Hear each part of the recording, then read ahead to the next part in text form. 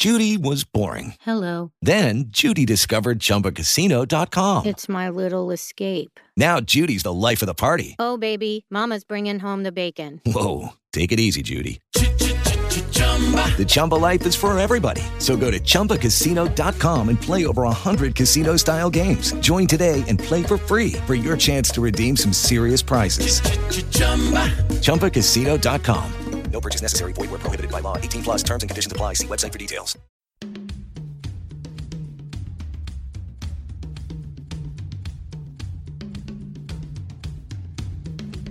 So how can we make this case? Well, one way we can do it is to point out to people that there's no essential difference between the embryos you once were and the adults you are today that would justify killing you at that earlier stage. Arguments cannot be religious or non-religious. Arguments can either be valid or invalid, or sound or unsound. The substance view is the idea that from when you come into existence of fertilization until you die naturally, you are the same individual at every point in your life. So if it is wrong to kill you now, it was wrong to kill you then.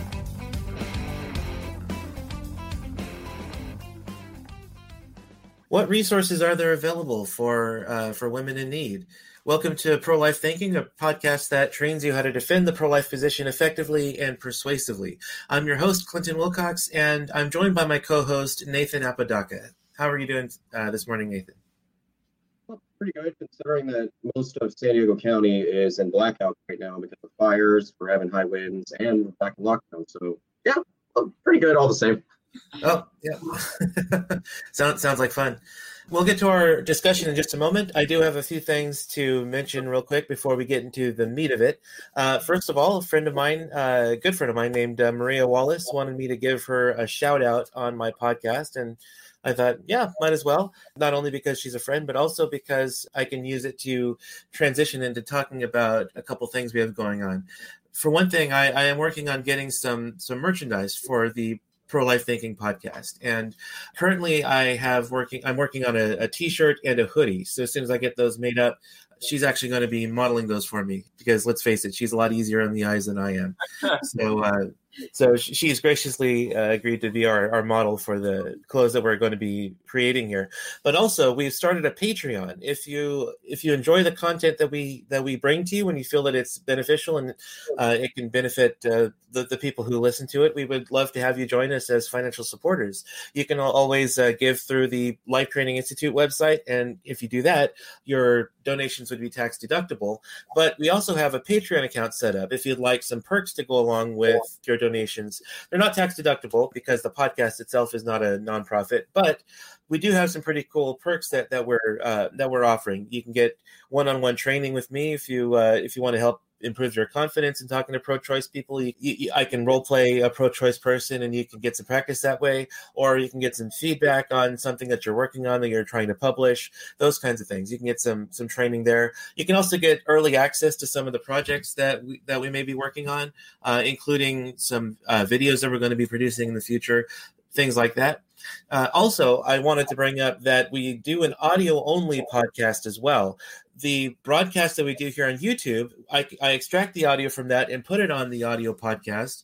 But if you want to get the most out of Pro-Life Thinking, it would actually behoove you to listen to our audio-only podcast as well, because we occasionally do interviews and things that are only available in the podcast. For example, we recently interviewed Hendrik van der Breggen, a recently retired philosopher from Canada who published a book, and we had him on our podcast to do an interview. It didn't work out where we could have him on the video broadcast on YouTube, so we ended up just doing an audio interview with him. And the interview we did with him actually went up this past Friday, so you can listen to that interview if you go to iTunes and look up our podcast, or you can go to the Blog Talk Radio website, which is blogtalkradio.com/prolifethinking. All right, so now to the meat of the discussion. The guests that we have joining us today are Emily and Nathan Burning. Nathan and Emily Burning co-founded the pro-life nonprofit Let Them Live, which has saved over 60 babies from abortion since February of last year. Let Them Live provides emotional and financial support to abortion-minded moms, helping them choose life instead. Nathan grew up in Fort Wayne and attended Homestead High School. Emily grew up in Colorado, and the two of them met through pro-life work. Nathan and Emily now live full-time in Fort Wayne and just celebrated their second wedding anniversary. Emily and Nathan, welcome to the show. Thanks. Hi. Thanks for having us. I think also congratulations are in order on your second anniversary. Thank you. Yeah, thank you. I joked with Nathan that it feels like 10 since we work together and we basically spend all of our time together. So we get a lot of good married time together. So and COVID's basically been 11 many years so far. So. Right. Well, we're definitely in favor of marriages and babies here on this podcast. So congratulations there. We are, of course, recording this interview live. So if you're listening in, you can, of course, comment, and we'll post your comments up here on the video. And if you have any questions for Emily and Nathan, you can also post those in the comments, and we'll get those asked of our guests as well. Nathan, you set up the interview, so I'll go ahead and pass the baton over to you and let you take the lead here. Right. Well, I guess I should say that, Nathan, you have the dubious distinction of being the only other Nathan that we've had on the podcast. And then you guys are also the first married couple we've had on the podcast. So you guys feel special for 2 reasons.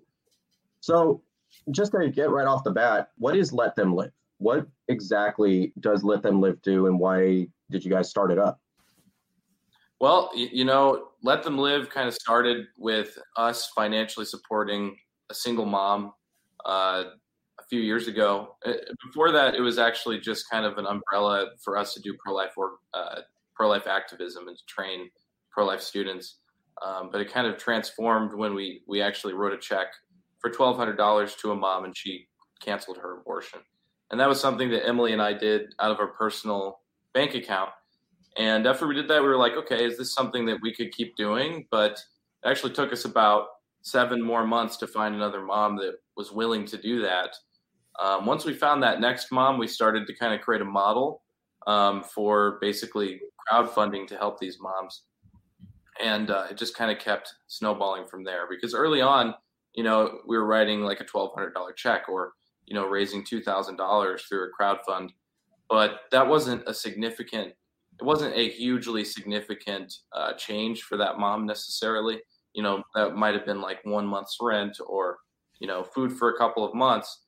But now at this point, the fundraising has gone up a lot. So our focus is doing a fundraiser for whatever the needs are of that mom while she's pregnant and after she's pregnant. So we do a fundraiser. Generally, it lasts for about a year of support, and then we do material support after that for up to 2 years. Yeah, and we found, when we kind of started this, we did our research and we found that 73% of women that have abortions do it because of financial reasons. And we don't necessarily have the financial capability to kind of bankroll this whole thing. So that's why we brought it to the public and said, hey, let's see if we can fundraise for this and fundraise for women that are literally on the verge of abortion because they can't pay their rent, because they can't take care of their bills, or they're really in debt. So that's just kind of how it started. And it turns out that people really like contributing to this. And it's easy to show supporters that, hey, if you donate, this money will save a life from abortion. That's awesome. You did mention that 73% of women going in for abortions or who are abortion minded are struggling with financial difficulties. I think that many pro-life people don't really understand the intricacies of that. When you've interacted with people on this issue, what exactly is going through their mind, and how could pro-lifers best address somebody who comes across them who's having that difficulty? Yeah, I think so I'll kind of take the question backwards, but basically for pro-life people, the best thing that we can do to meet this mom where she's at, who is struggling and going to have an abortion in that kind of headspace of abortion, is to really put ourselves in her shoes. It's easy as pro-lifers to say, well, hey, just keep the baby, or just choose adoption, or, here's some diapers. But when we really get into the mindset of this woman who is terrified, her family has abandoned her, she doesn't know how she's going to get her next meal. She's got 4 other kids to feed. This is a pretty scary moment for her. And in that kind of the mix of all of that, she feels like abortion is the only option. And she's being told that it's the only option by everybody she knows. Exactly. So. The culture we live in is so like abortion focused, and it's a quick solution, and all of that stuff. So she's believing that. So as pro-lifers, what we really need to do is say, okay, like, we're going to come alongside of you, and we're going to help you out of this situation, because we know that doing this will help you to choose life. Do you ever get any significant pushback, or people somewhat resistant to being helped, or are people very open to being helped? Well, in general, I would say that there is a lot of pushback. There is a lot of resistance, especially early on, trying to get people to sign our financial support agreement, which is basically where they say, hey, I'm not going to have an abortion, and I'm going to start accepting your help. So there's a lot of counseling that goes into that. Sometimes it will be, a quicker process, but for the most part, it's going to take days or even weeks to convince the mom to cancel. So it's an ongoing conversation with our pregnancy counselors, and it got to the point where, right now we have 3 full-time pregnancy counselors, but it got to the point where they weren't able to handle it. So now we have 7 pregnancy counselor volunteers that help them to manage all these relationships because of how many moms are coming in, so that they can focus on the ones that actually need to be canceled. So we've kind of set up a process for that, and it's starting to work really well. I think if you can identify financial as the main burden, and then eliminate that, there's still going to be other burdens, but those ones are generally going to be easier to deal with. Yeah, and the other thing too, the pregnancy counselors, after we cancel an abortion, we're not in the clear as far as this mom goes, because there are so many times where she's going back and forth and back and forth. And so our pregnancy counselors are just on call all the time, for these moms, because there is sometimes just resistance, and I don't think I can do this, and, things like that. So really, we just have to completely surround them all the time. I just wanted to mention, like, adoption is brought up so much by pro-lifers on our page, just in general. People bring it up, and adoption is it's a great thing. My little sister is adopted from China. So I love adoption. I think it's a great thing. Within our organization, only 1 mom out of all the moms that we've helped, and I think we're getting close to 100 now that we're actively helping, only 1 mom has actually chosen adoption. Although a lot of moms consider it, and we have that conversation with them, only 1 has chosen it ultimately. Right. It's super rare, so this is kind of a tangent, but this is just something we see all of the time. In the comments, a lot of pro-life people will say, well, she should just have an adoption, do an adoption. And I think I used to say that as well, but I've kind of heard the perspective from the moms themselves. And what they tell us is that, when people just say, oh, just give your baby up, it makes them feel like they're incapable mothers, like they're not able or like fit to be mothers. And it really hurts them, because they want to keep their baby desperately. They just don't know how, and they just need some help. And so we try to get people who just kind of go in with the adoption thing to actually just help us adopt the mom and the baby, basically, and help her become the best parent that she can be. Right. Yeah. And that's a very big part of that. And unfortunately, I've made that comment too, out of ignorance. And I think there's a tendency to forget that, this person is they're going through a crisis right now. They need to have our help and understanding, not our opinions. Right. Somebody cancels their abortion. What do you guys do to help them once they have made that step? You meet their needs in the moment, and then you walk with them through the process of birth. I know that you both have gotten to meet many of the children that you've saved, and those are some of the most precious videos I've ever seen. What does it look like when you help the mother once she's given birth? So yeah, it's totally varied. It's just based on the mom. But typically, we don't ever want to just like pull our support. So during her pregnancy, we actually kind of wean off our support just a little bit. We kind of help her, let's say she got a new job. We helped her get a new job. we kind of wean off our support little by little. And then she gives birth. Maybe she's not able to work for a couple of months. We will definitely support her during that time. We do a full registry for our moms as well, so that they have everything they need when their baby comes. And, you know, we have some moms that needed help 6 months after as well with some bills here and there. We're never just going to abandon them, but we do want to make sure that they are like steady on their feet. But occasionally, you know, we had a couple moms that gave birth back in March. One of them had reached out to me last month saying, hey, like, we just got new jobs and our paychecks haven't come in yet, but we don't have any groceries. Can you help us out? And of course, you know, we helped them out. But ultimately it really varies, but I'd say typically like 3 to 6 months is like the range. And most of the moms that we support have had a life-altering experience at that point. They've had almost a year to kind of clear their minds and kind of refocus. Some of them are going back to school, you know, like Atoria, she's halfway through school. When we met her, she was actually living in her car and she didn't have a place to go. She was kicked out of her parents' house. You know, she was completely abandoned and being told to get an abortion. So that was an example where, you know, her life has completely shifted to where now she's getting ready to move into her own apartment, have her independence, you know, with her son. And it's just cool to see that. And again, she's halfway through school and she's also helping us. She's working for Let Them Live. So she's talking to donors on the phone. And we're hiring some of the moms. We're actually bringing them onto our team to talk to donors so that donors understand that these are real women that we're talking about that are actually struggling, and they can tell their stories to the donors.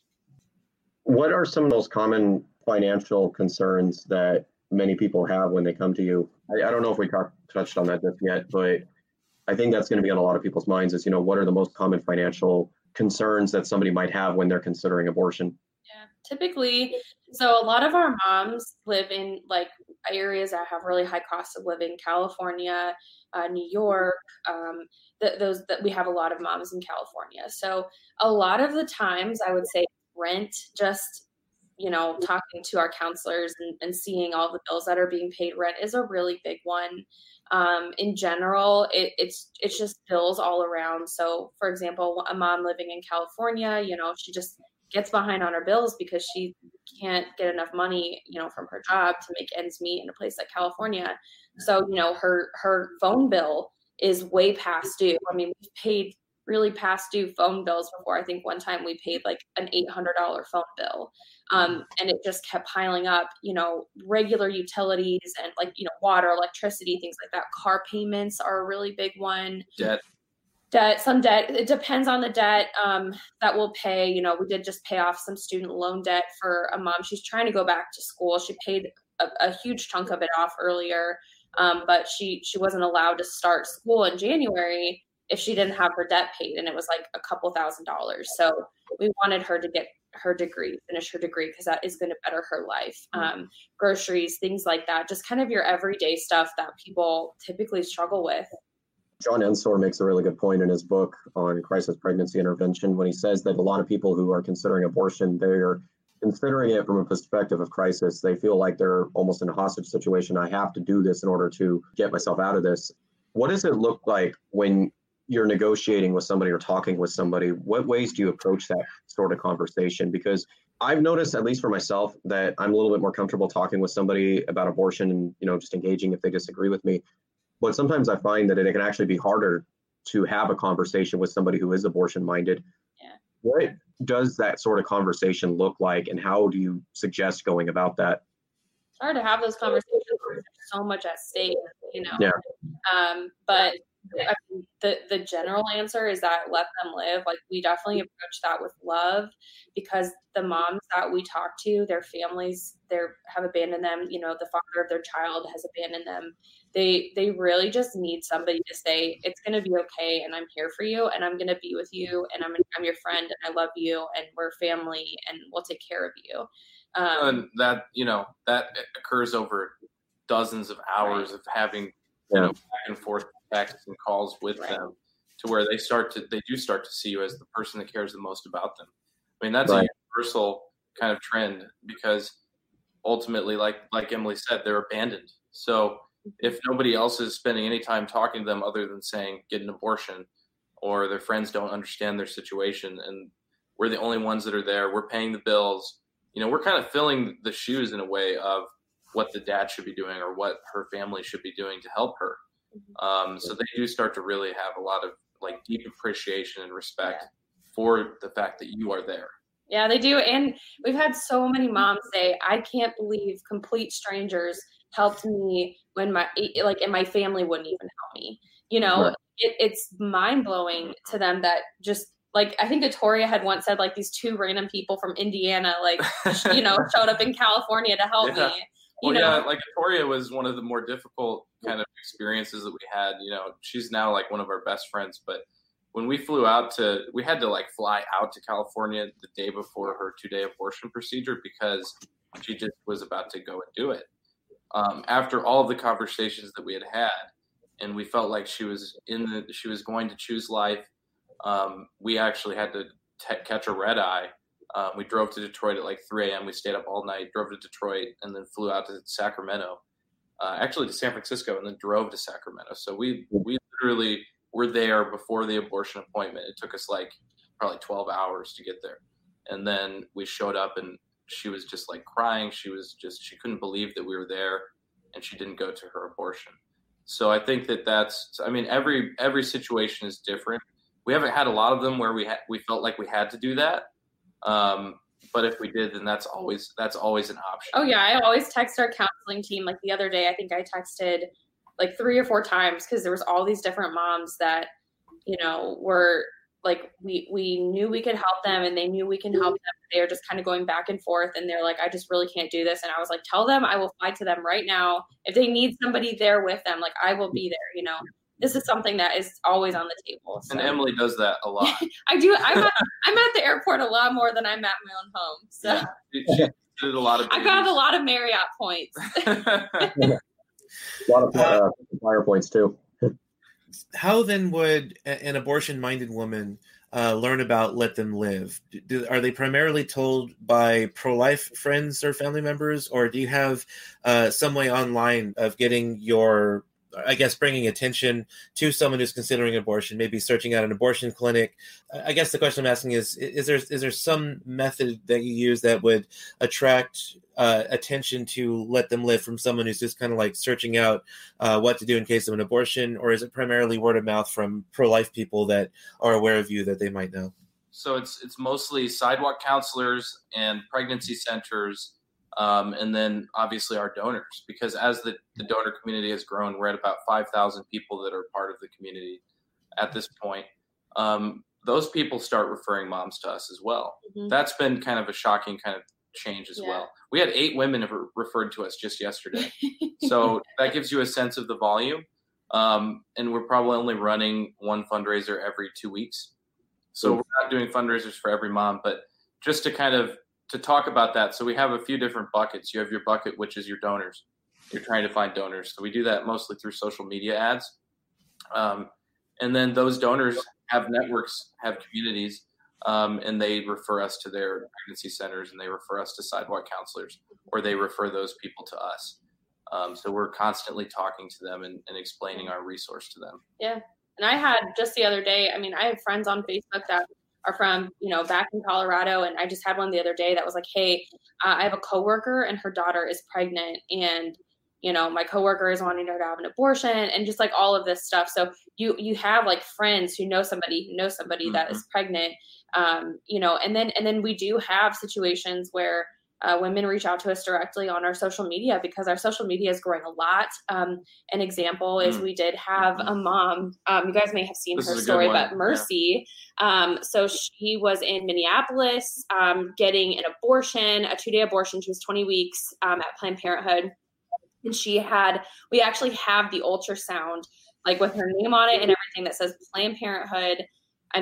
Clear as day, this is like a 20-week baby, So she goes in, gets the ultrasound, and then they put her back in the waiting room. She's literally about to walk back and sit on the table and get that abortion when she was scrolling through Instagram and found a Let Them Live post. And then she reached out to Let Them Live. Our social media director luckily saw it right away. And one of our counselors reached out to Mercy and said, hey, like, let me call you. And she said, I don't know where to go. And Lexi was like, just go into the bathroom. You know, she was so scared of taking this call in Planned Parenthood. So she was in the bathroom. The craziest thing is that she was actually on like the table about to have the abortion. Yeah. She left to go to the bathroom. She like said, I have to go to the bathroom. And Lexi called her and then she walked out. And so that's the power of social media as well. I mean, if we, you know, weren't on Instagram, that baby may not be here today. So it's the power of social media. There's been a few moms like that. We had an influencer mom that had, I think, 70,000 followers who, you know, she found us through Instagram. Mm-hmm. She's just on Instagram all the time. And her baby was already born. So that's kind of cool. I mean, we see that doesn't happen as often though. Not usually as often, but it does show the importance of, you know, this is kind of, you know, off the topic of abortion, but obviously we both love free speech. And this is definitely important to us because we have been blocked on Instagram and stuff before, like, you know, I mean, we're constantly blocked. We're constantly battled that. It's the shadow banning. And then of course, unfortunately, after, and you guys know what this is like, after the election, they've just canceled all social and political ads and said, hey, you can't run social ads right now. So we're not even able to run social ads right now. It's frustrating because we know lives are on the line and we know lives are saved like through the power of social media. So one common argument that Nathan and I often hear is that pro-life people just don't care about children or women. You know, we care about, you know, not getting an abortion before birth, and then we just, you know, set them loose after birth. But a lot of times it's just, you know, it's a self-fulfilling prophecy, because one of the reasons that pro-life people can't work, you know, or can't help women who have just given birth is because a lot of times they shut the door. They don't allow us to do that work. That's just kind of amazing. Yeah, it is an interesting dynamic, and we're trying to like completely burst that bubble of, oh, well, you don't care about, you know, after the birth, because that's so fake. Like, that's so not true. We totally do. And we make sure that support is there. And speaking of pro-choicers, you know, we actually do attract some pro-choice support because of the messaging. So when we say, hey, let's give moms another choice, let's give her the choice of life, we get a lot of people that actually are like, wow, that actually is pretty cool. We have pro-choice donors, which is weird. I mean, weird in a great way. You know, I just never expected that. And we have a lot of hate from pro-life people too, which has been surprising. Talking about that, I remember seeing, I think Nathan, you had posted about some of the ridiculous comments you get from some pro-life people. I don't know what it is, but there are segments of the online pro-life community that are incredibly vile. I've dealt with it. I know, Clinton, you've dealt with it. And then I know you both especially have dealt with it. It really makes me wonder where people's heads are at. I'm going, you know, you're in this movement to save lives, and yet you're attacking people for actually going out and saving lives. This is nonsense. It's sheer insanity. They call it the horseshoe for a reason when it comes to ideology. The further you go on either side, the closer you get to each other. So the people that think sometimes that they're the most pro-life people and they're these super warriors are actually abandoning moms. They don't care about the mom. They don't even really care about the baby. They just care about that they're right. That's what they care about. Right. You know, so we have to burst that bubble and say, you know, hey, okay, maybe you're right in this scenario. Maybe abortion really is like this. We agree it's a terrible thing, you know, but that doesn't mean that you have to like type that out and say, oh, this woman's a whore and should close her legs or whatever. We did have that. It was the craziest thing. We had I saw a comment on one of our posts, and this person said, you know, she's a whore and a slut. And I like clicked on her profile, and it says Catholic, pro-life, with a Bible verse, so pro-life, and all of she was like just bragging about how pro-life she was. And I was like, pro-life people don't say that about women in crisis pregnancies.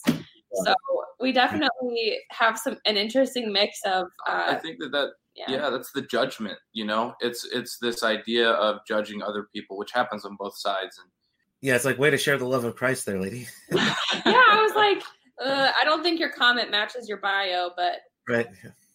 I think part of it is people also don't really understand how to address somebody who's in a crisis mode. I've seen it, at least for myself, is that many times when somebody's in crisis, they don't need to get an opinion. They just need to know that somebody in the world hasn't abandoned them yet. few years ago, I helped a young woman after she gave birth. She went through a really tough time, and I helped her out. And she said, she goes, nobody else was doing that for me. Nobody else was there for me when I was in crisis.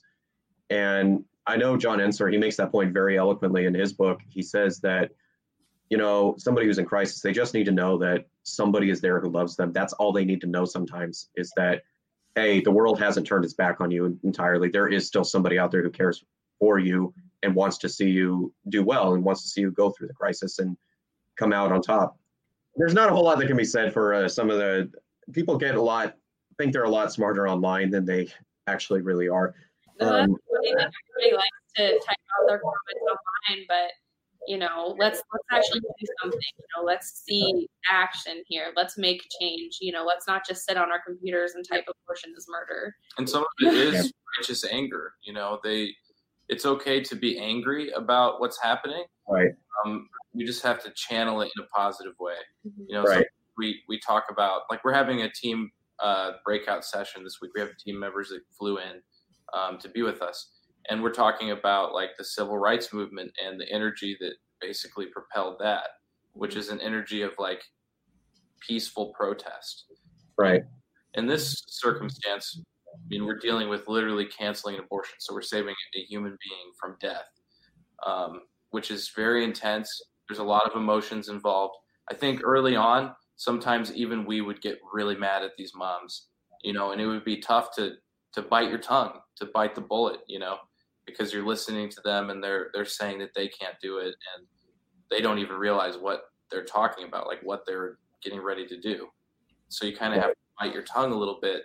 And we all kind of feel that, I think, in this work is, but we've gotten so much better at it over time to where now it's just second nature. We don't really get angry or anything like that when we're talking to them, because we're just used to it's the same kind of logic. It's the same pattern of thinking that we're seeing over and over again. Mm-hmm. Right. This is something that I talk about a lot that we hadn't talked about, and it's kind of going back to when we started Let Them Live and when we started realizing that we could pay bills for moms. So we, had, said, okay, we're going to find our niche eventually. And I think eventually we did after we paid that mom. And so then I think it was the 25th anniversary of Schindler's List. I'm sure you guys have seen Schindler's List. Yeah. I'd be surprised if you didn't, but okay, true confessions time. I have not actually seen Schindler's List. You gotta watch it. Okay, that's like your homework. Watch it. So okay. Schindler's List, I'll kind of give you a little overview, and for anybody that watches, Oskar Schindler was like good friends with the Nazis, like super rich businessman. He had his own factories. And when the World War II was going on and the Holocaust was happening, he saw what was going on, but he just didn't really think anything of it. But then throughout the movie, you can see that he's having a change of heart. He's realizing that, oh, the Jews are people and what the Nazis are doing is wrong. But he's like, how can I help them with my money in kind of a secret way where the Nazis won't really know what I'm doing? So he goes to his Nazi friends and he's like, hey, I need some workers for my factory. So he pays the Nazis and then he gets Jews in exchange to work at his factory. Now, when they were working at his factory, they were actually making duds, like all the ammunition for the Nazi army, like all of that stuff. Like it was just all, so he keeps paying the Nazis and he gets more and more and more Jews. And he saved 1,200 Jews, which is crazy because after we had written that, like after we had given $1,200, it was just so weird that it was like the exact same number. But so at the end of the movie, he saves all of these people. The war is over and he has to get the heck out of there. So his car is ready to go, and they are all surrounding him and he's crying. He's like, I could have sold this fur coat and I could have gotten 2 more people, this ring on my finger, that's 5 more people. And he's just crying, but they're surrounding him saying, look at all the people that you saved. This is generations. And they present him with this ring that they made, and inscribed in Hebrew, it says, whoever saves one life saves the world entire. And that, when we watched that in the movie theater, it just smacked us like, oh my gosh, okay, definitely this is where we're supposed to go with Let Them Live. We're definitely supposed to use financial resources to save lives. We loved it so much, we even got it tattooed. We both have our fetus tattoo. But whoever saves one life saves the world entire. And that is like our motto, kind of like our unspoken motto that really drives us every single day. Maybe it should be spoken more. It should be spoken more. No, we tell everybody. We've got so many people that are becoming little Schindlers in a way too. Yeah. You know, like it kind of started with us, and now we're just kind of bringing those people together. And everybody has a different ability. You know, like Emily was talking to a donor yesterday that'll probably make a really significant gift, like a 5 or 6 figure gift. She's somebody who can probably save multiple lives. But what we kind of inspire people to do is, hey, just try and save one life, you know? And we have an idea of like how much that costs, like, which is an amazing thing to be able to say, hey, it's going to cost, you know, about $25,000 to save a life from abortion. So if you write a check for $25,000, you know, shameless plug, you're going to save a life. You know, it pretty much, that's the math. That's what we've seen, is that that's the average of what it's costing us. Yeah.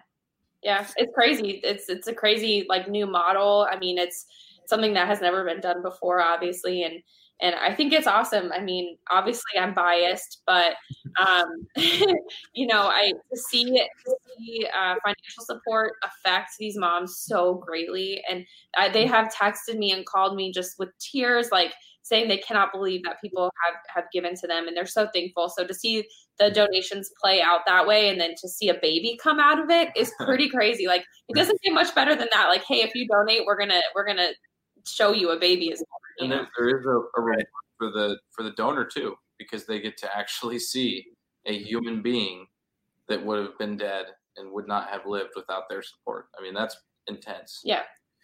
I've been to a number of pregnancy resource centers throughout the country, because, you know, I travel around to speak and give talks and things like that. And whenever I go to give a presentation somewhere, I always like to see if I can work it out to visit a local pregnancy care center.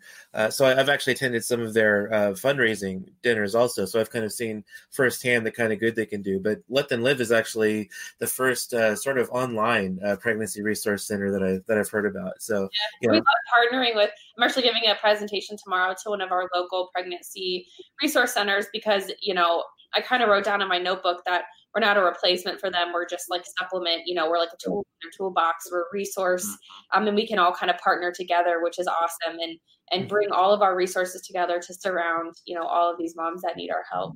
I think one important distinguishing factor between us is that they're not necessarily providing financial support at that level that we're going to.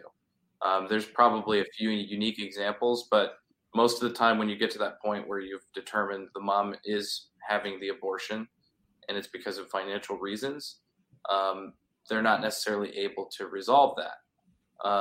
You know, because sometimes we're talking about, you know, thousands. Most of the times you're talking about tens of thousands of dollars.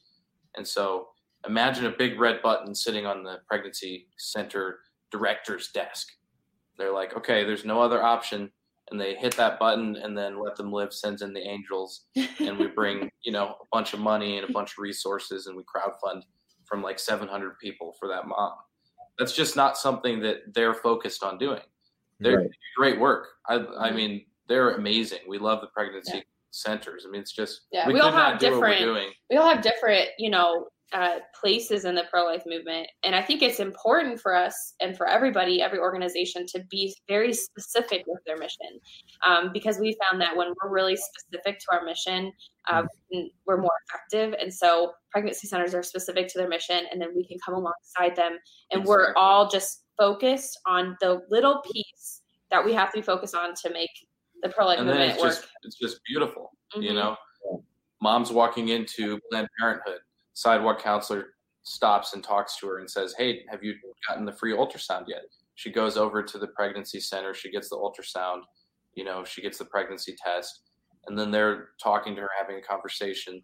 They do everything in their power to convince her not to have an abortion. Hit the red button. We fly in. We do everything we need to do, help her as much as we can if we need to, right? And then that's how it all works. It's like it's a marriage between a bunch of different organizations and a bunch of different people. I think we've already covered this, but I guess we'll finish this off with, how can people best get in touch with you? I mean, I know you're very prominent on Facebook and Instagram. Are there any other ways for people to get in touch with you? You could call us directly, you know, or text us. Like my phone number is 260-498-3415. We're pretty open and ready to just talk to anybody. Yeah. And our email, like a good email, is info@letthemlive.org. And obviously social media, you can send us a message. That's, one of the easiest ways to get in touch with us. And our website too, letthemlive.org. So you can check it out there. So. I put the website link to Let Them Live in the I will put them in the show notes for the audio podcast, but I've also put them in the information section here under the YouTube video. So yeah, definitely a very worthy organization to get to know and to financially support. Emily and Nathan, thank you again for coming on and letting us interview you. We really appreciate your time. Thanks for having us. Yeah.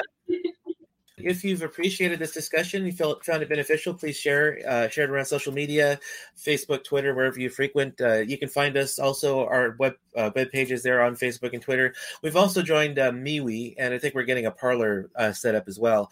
Unfortunately, Facebook doesn't always show all of our posts to everyone, so we started one on MeWe, and MeWe does share all of our posts to all of the people who've liked and followed our pages. So if you want to make sure you get all the information for the Pro Life Thinking podcast, be sure and like us there on MeWe as well as Facebook, and of course you can follow Let Them Live as well.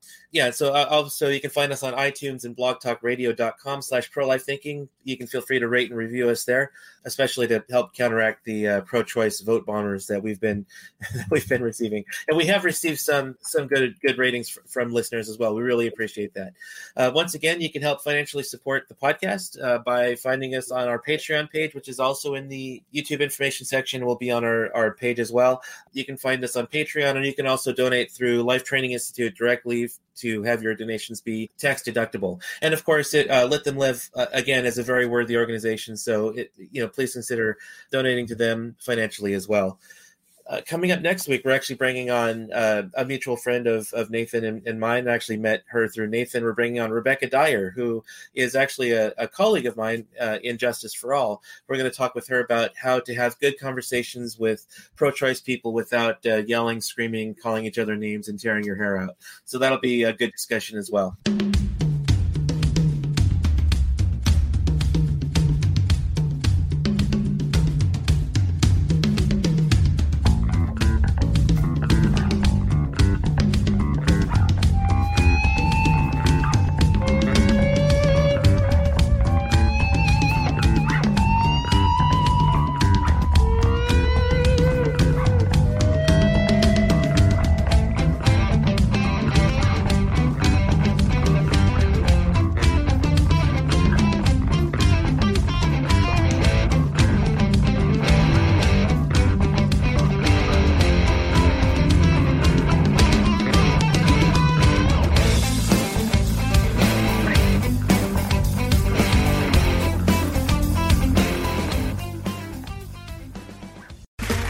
Okay, round two. Name something that's not boring. A laundry? Ooh, a book club. Computer solitaire, huh? Ah, oh, sorry, we were looking for Chumba Casino. That's right, ChumbaCasino.com has over 100 casino-style games. Join today and play for free for your chance to redeem some serious prizes. ChumbaCasino.com. No purchase necessary. Void where prohibited by law. 18+ terms and conditions apply. See website for details.